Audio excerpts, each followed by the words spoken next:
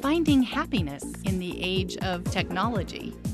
I'm CJ Jackson, and this is the Business Review.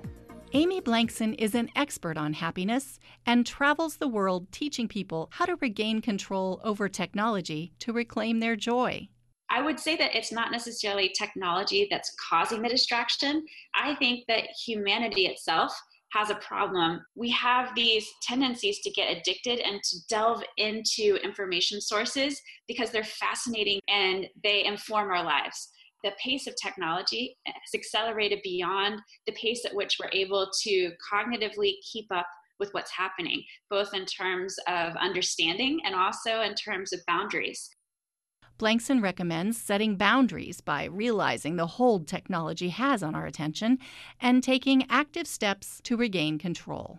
You need to stop and take stock of where your personal technology use is, whether that's your phone use, or it could be your time in front of a screen for work, or it could be time in front of a television or a gaming system.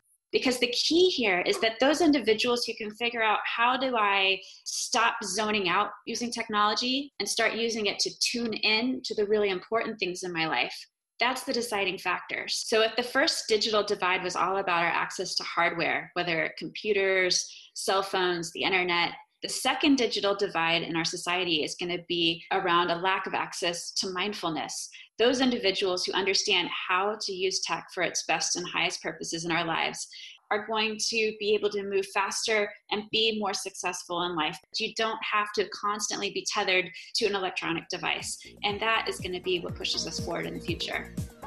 The Business Review is a production of KWBU, Livingston and McKay, and the Hankamer School of Business at Baylor University.